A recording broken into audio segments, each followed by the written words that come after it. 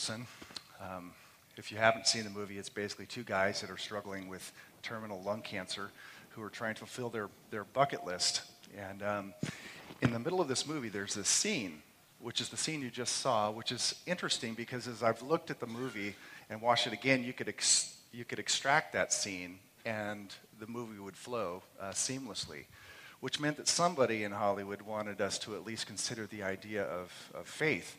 And so you have these two guys on two different sides exploring the question of faith. You have Morgan Freeman, who has faith, and then you have the character played by the crotchety old Jack Nicholson, who resists all faith. That's what he says, I resist all faith. In large part because he says he can't get his head around it. And that's where he said, well, maybe your head gets in the way. So you have this dialogue between two people, one who resists all belief because he can't get his head around it, and the other person, Morgan Freeman, who chooses to believe despite the fact that he can't understand the terminal cancer that he has. And interestingly enough, I think the movie itself, the way it plays out, is kind of interesting. It kind of turns you for a loop because the guy who from all outward appearances is the best guy, which is Morgan Freeman, he dies. Whereas the crotchety old unbelieving guy, he's the one who actually lives to a ripe old age, which you don't expect. The good guy loses, and it seems like the bad guy wins, which kind of raises some questions about understanding. Now, what I find interesting about that clip, and the reason I used it, is because the relationship between what we believe and what we understand is an interesting one. For many, like the character played by Jack Nicholson, if you can't understand it, or you can't get your head around it, then you don't believe it. That you need understanding. You have to be able to wrap your head around something in order to trust it. And at times, that relationship between what we believe and what we understand or what we don't understand is a difficult one, especially when you add pain and suffering into the mixture. And yet at the same time, the truth of the matter is that we as Christians, as we open our Bible, as we study theology or doctrine, we come face to face with the fact that there are a lot of things about the Bible, about God, about Jesus, about the way he works that we simply do not understand. And it's okay to say that. In fact, it would be fundamentally dishonest not to say that. Now, I think for some, that might be troubling, who kind of coming from a bit more of a Western mentality where you have to understand things in order to believe. That may seem troubling, and yet I don't think it has to be. We find throughout the Scripture this honest admission by some of the greatest saints in the Bible themselves that they didn't understand. So you have King David, the author of many of the Psalms, who's able to say in Psalm 139, verse 6, that such knowledge is too wonderful for me. He just can't get his head around it. You have Job, Job 42, verse 3. After his long search for an answer to his deep question caused by the pain in his life, comes to the realization that this is too wonderful for me to understand. He knows he's hit the limits of understanding.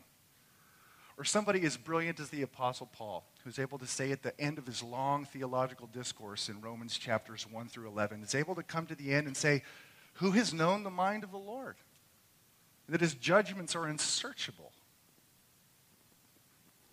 That is, they saw that they couldn't understand or grasp mentally with their understanding oftentimes who God is and what he has done and the ways in which he works.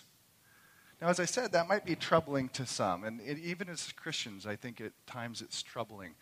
Especially when we come to grips with or we come into a close encounter with evil. And we find ourselves personally pained by an injustice, and we have to ask the question, if God's there, why has he allowed this? That's a question of understanding. And more often than not, it causes people to question their faith. But the men of the Bible were okay saying, listen, I don't understand everything. And it didn't erode their faith. It actually enhanced it. Which is why they were able to say things like, this is too wonderful for me to understand. In other words, it created a sense of awe and a sense of worship that we can't grasp God with our minds. or how he works, or some of the things he does, or the big answer to the why question of some of the more difficult things in life. Now, you might be asking the question, so this is Advent season, we're talking about Christmas. Why in the world are you talking about the fact that we can't understand everything? And really, there's two reasons why I wanted to enter into our Advent here at Parkway this way. One is, as I've already said, I think in my conversations with people, many of you, as well as conversations I've had with my own heart, is that there is a struggle, a genuine struggle between what we believe and how we understand or put together some of the things we experience in life versus our belief. And some have walked away as a result of that tension between what we believe versus what people experience, and then therefore try to understand. So it's a very real issue, I think, to come to grips faith and our reason, or faith and our understanding. But a second reason is that when we come to the birth of Jesus, let's just be honest and say that we come face to face with an enormous mystery that we can't get our heads around. Just pause and think about this for a moment. I mean, we're talking about a divine being who stands outside of space and time, who existed in eternity with no motion of thought. He just is. Taking on finite human flesh. And not just flesh, but in the form of a one-celled baby. I'm going to call it a baby, not a fetus. And developed just like we do, and came out and cried, had to learn language just like we do. It's just like you have this wedding together, this joining together of the unlimited with the limited. You have the unchanging creator becoming part and one with his creation. Now, how do you explain that? And the answer is, I have the foggiest idea. I don't, and nobody has ever figured it out. Now, we've come up with these fancy names like the hypostasis. It's a theological word, or hypostatic union, which is a theological way of saying these are two completely different natures in one person, and we don't understand how it means, so let's create a fancy word for it. Or every time we go through systematic theology, we get to the Trinity, everybody's like, I don't understand how this works. It's like, well, join the rest of the club for the last 2,000 years. How three people can exist simultaneously in one divine being and yet be distinct. I don't understand it. I find it gloriously wonderful.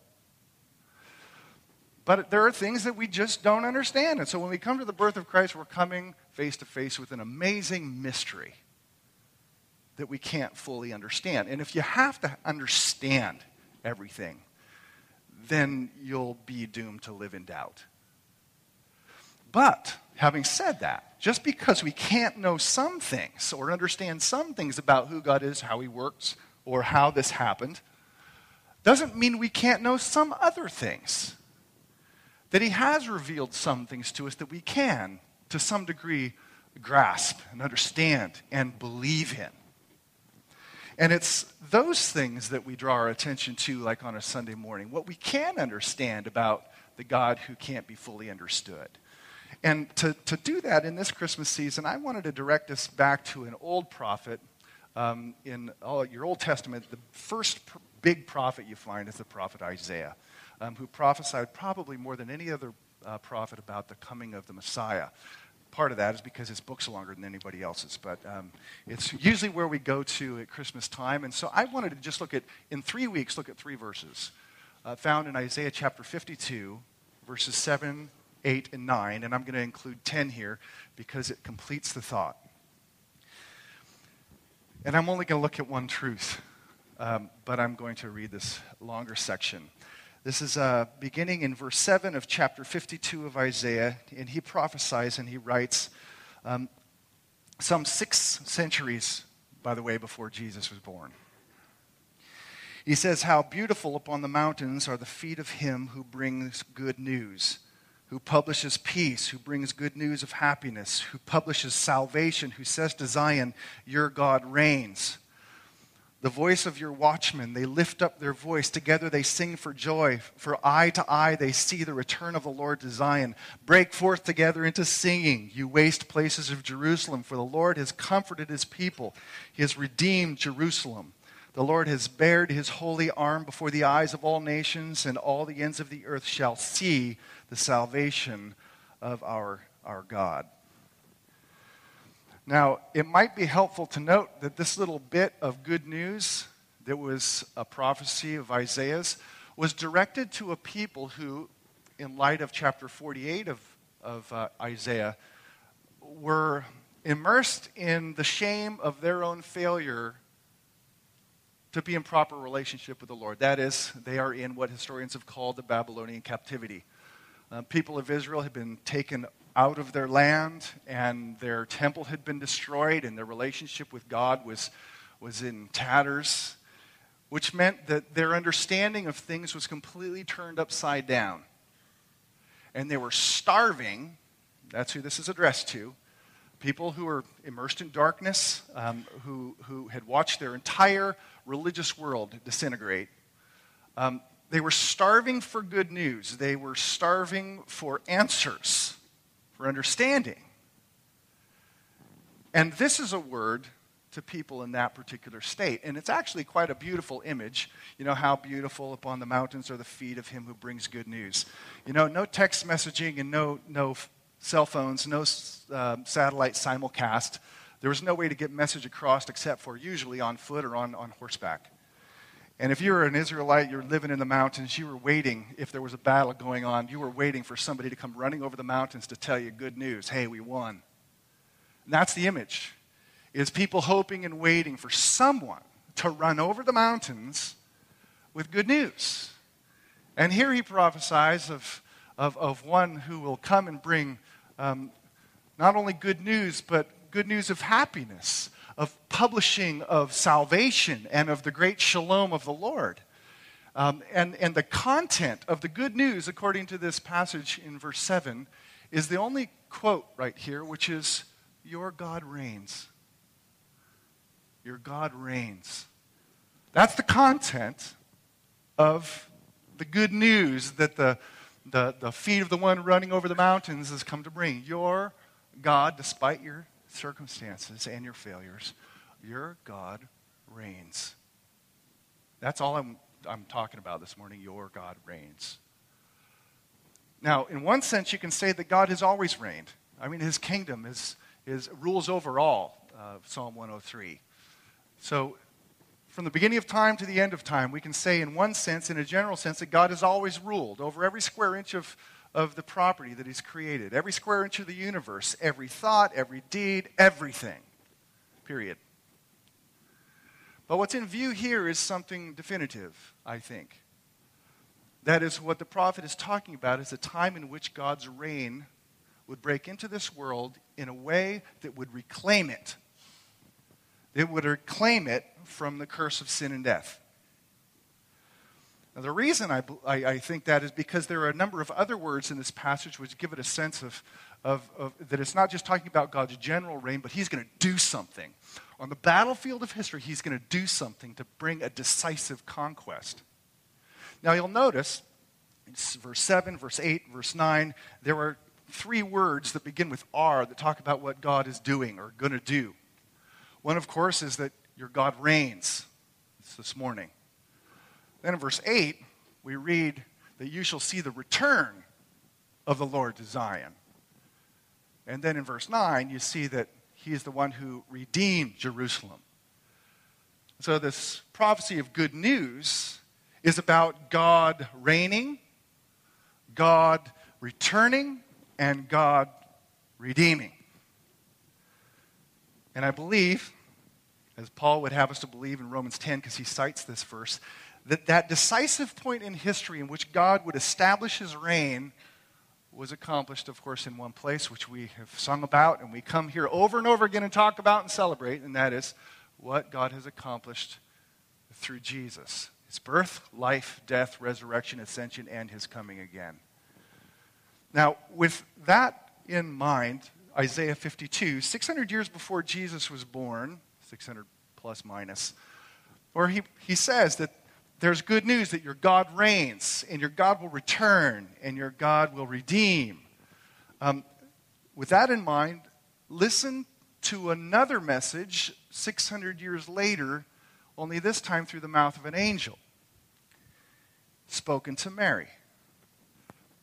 And behold, you will conceive in your womb and bear a son, and you shall call his name Jesus. He will be great, will be called the Son of the Most High, and the Lord God will give to him the throne of his father David, and he will reign. He will reign over the house of Jacob forever, and of his kingdom there will be no end. This is Isaiah's good news become flesh. Now, I admit, one of the positives of Christmas and Easter is that we all come back to the same thing. Really, there's only so many ways you can talk about Christmas. So many ways you can talk about Easter, which is good. Because we have to be reminded over and over and over and over again about the essential truths of our faith that are bedrock for us, that we have to believe, and not just believe, but feel. So it's good for us to come back and over and over again. But on the other side of things, we become so familiar that they lose that grip on our souls of wonder. Which means we kind of have to, usually what works is looking at it in slightly different lights so that it kind of breaks us out of the familiarity. I had one of those little moments this last week with my eldest son, and I asked him if I could share this. We were on vacation, and we did the most wonderfully exhausting trip we've done. Drove up to Oregon to visit with my wife's birth mother that we found back in 2007 and her live-in boyfriend. It's interesting. And then from there, went up to Washington and stayed with her parents, which was great. And then we went on a ferry up to Vancouver, Washington to visit her birth father. And his mother, which also was interesting. So it was like 5 days travel, and so that's why I said it was wonderfully exhausting. But I have some relatives who are passionate and ultra-conservative in their political views. And my son loves to talk to them about it. And I'm watching them just for hours talk politics. My son's 14 and a half, and they're just drilling. And I'm thinking, I wonder what I'm going to have to undo. Usually about how screwed up everything is in this country, right? So all of this time with them, we come back, California, our own little Fairfield here, and we get in the car, and my son says to me, he goes, "Hey, Dad, there's only one thing that's going to fix this country." I'm like, "All right, Mr. Politician, why don't you go ahead and tell me your view on what's going to fix our country?" And he says to me, and this is almost an exact quote, he says, "We need to give all of the power to one man." And I responded something like, "Oh yeah, that's called dictatorship. Didn't work so well in Germany in the first part of the 20th century." And he said, No, all power has to go to one man who's good and who's just and powerful. And I said to him, "Well, there's no one on planet Earth who fits that description. Only one person that I know of." And he smiled and he said, "I know." And I smiled and I thought, wow, you're like getting this.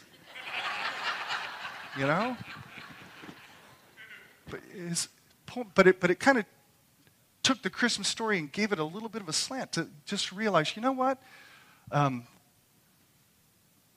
There really is only one person who can fix this. And it's one man who is perfect, just, good, and powerful. And it just kind of reminded me that's what the angel promised to Mary, and that's what Isaiah said is the good news. Your God is going to reign, but he's going to come to reign through one man.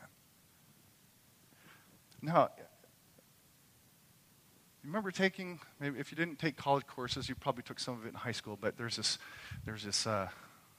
course. For me, it was a year long. It's a history of civilization, or they call it history of the world, not the Mel Brooks history of the world. And what's interesting is over and over and over again, regardless of whether it's one man in power or a group in power, and whatever the structure of the government, it always ends up in some kind of destructive cycle. Always. You can't get through that course without going, wow, just keeps happening over and over and over and over again. Now, I know some of us have bought into the fiction that back in 1776, some very smart men fixed it all.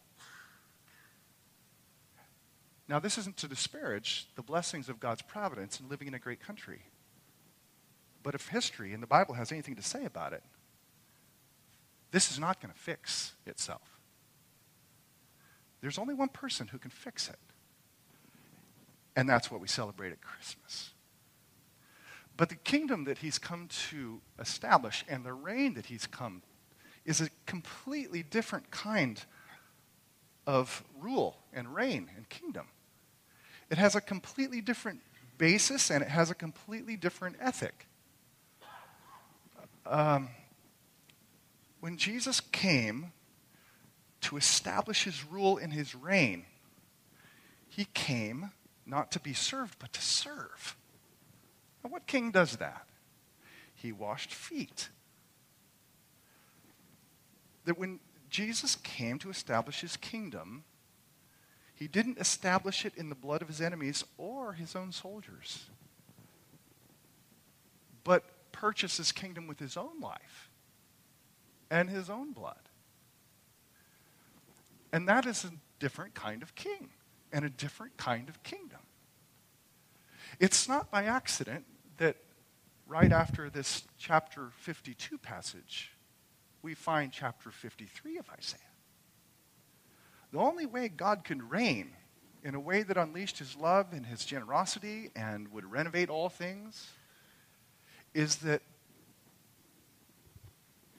the iniquities of us all must rest on one.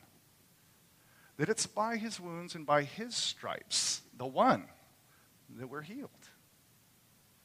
That's a different kind of king. And therefore it's a different kind of kingdom. A kingdom no longer marked by power struggles that this world is consumed with, but a kingdom where the first shall be last and the last shall be first. A kingdom where people forgive injustices and they show generosity to one another. A kingdom which has already begun and will one day be completed. And that's what he died to create. So the basis of his kingdom is a cross. And of course, he rose. And he ascended on high. And we're told in Matthew chapter 28, and Jesus says himself, all authority in heaven and on earth has been given to me. Because of the cross. All authority. There's no categories underneath that reign. Heaven and earth. But right now, he is at the right hand of the Father, and he rules over the spiritual realm and the physical realm. He rules over the big things and the small things. There's no place in the universe that he has not been given complete reins to. And that's what Christians have celebrated for thousands of years. The simple truth that in Jesus, God reigns, and he has established his kingdom. And right now, all around this globe, invisible to the unbelieving eye, God's kingdom is advancing in the hearts of men and women by the power of the Holy Spirit who have confessed their sin. They've trusted in Christ alone. And they're waiting for the day in which every knee will bow and every tongue will confess that he indeed is Lord, and that will be a public thing. Meanwhile, his kingdom is here, and it is growing, and one day it will be seen. And that, brothers and sisters, is the gospel of the kingdom. It's the gospel that Christ reigns because he died for his people. He reigns now by his Holy Spirit as he turns hearts in loyalty to Christ, and one day that loyalty of faith will be rewarded with a new creation. That's the gospel of the kingdom. And Jesus said, when that gospel of his reign, the good news that he has liberated sinners, hits the last person who's supposed to hear it, the end's going to come. That's the gospel of the kingdom. That's what Isaiah talked about. Now, I realize that sounds maybe like dry theology. Maybe it does, maybe it doesn't. But if you stop that's your God reigns. I just want to put it up there. Your God reigns in the person of Jesus. Your God reigns. if you don't take time to pause, and I'm becoming a bigger advocate of pausing in life and taking time to really let truth sink in. Probably a cultural thing, but we're so type A in our approach to truth that we go from truth to truth to truth. I want to go to study to study to study, that we don't have any time to let anything soak into the pores of our faith. But a simple truth like your God reigns and understanding how God has accomplished this through the death and resurrection of Jesus and his coming again, really, if you think about it, does alter the way we see the world around us and we see our own lives. Let's look at things on a big level. I've already kind of made mention to politics a little bit, but we just live in an increasingly pessimistic day. On a philosophical level, and this is more in educational systems than anything else, we have moved and shifted from a modernist perspective, which was overtly optimistic about human reason and the ability to accomplish good things by our own human strength. That's what they call modernism. Well, that is eroding so quickly into something that people, you've probably heard it, called postmodernism, which is intrinsically pessimistic. Like, we really can't fix things. That shift has happened philosophically. And I probably don't need to tell you about politics because we see it in the news every day and we hear it and we feel it. The people, by and large, don't feel like things are going to be fixed. And when you have, these are newspaper headlines, but when you have like the Washington Post and the New York Times showing headlines like this, new poll finds a deep distrust of government. And that's October 25th this year. And when you have our own president saying things like this in his State of the Union speech, this is almost 2 years ago, that we have to recognize that we face more than a deficit of dollars right now. We face a deficit of trust, deep and corrosive doubts about how Washington works that have been growing for years. Whatever you have to say about our current president, that's an honest statement. I feel it. Don't you feel it? I mean, there's less and less optimism that things are going to get fixed, and we live in that. Hope is waning. And if we're not careful as believers to maintain a vision, the vision of the Bible, we can have our souls poisoned by the pessimism of our day. Our lot is not tied to who's elected or our country or the future of our country. Our lot is tied to the loving, sovereign rule of Jesus. And because of that, phones can ring, and God is sovereign in the service, and I trust that. Because of that, you don't have to walk with your head down. When everybody else feels fearful, there's trepidation about the world around us, we don't have to because we do know who's in charge. And ultimately, he's our king, the one perfect, just, powerful God-man who has died to save his people. And that truth, that energizes hope and gives joy and a sense of courage in our day, which Christians should show. We live for a different hope than what's going to happen in the next election. That's the Christian vision of the future. Your God reigns over everything. But then even on a more personal level for us, just recognizing that there is no place where we walk or talk or breathe or do any work that he does not own. I know you might think you work a secular job, but the fact of the matter is Jesus owns the company that you work for.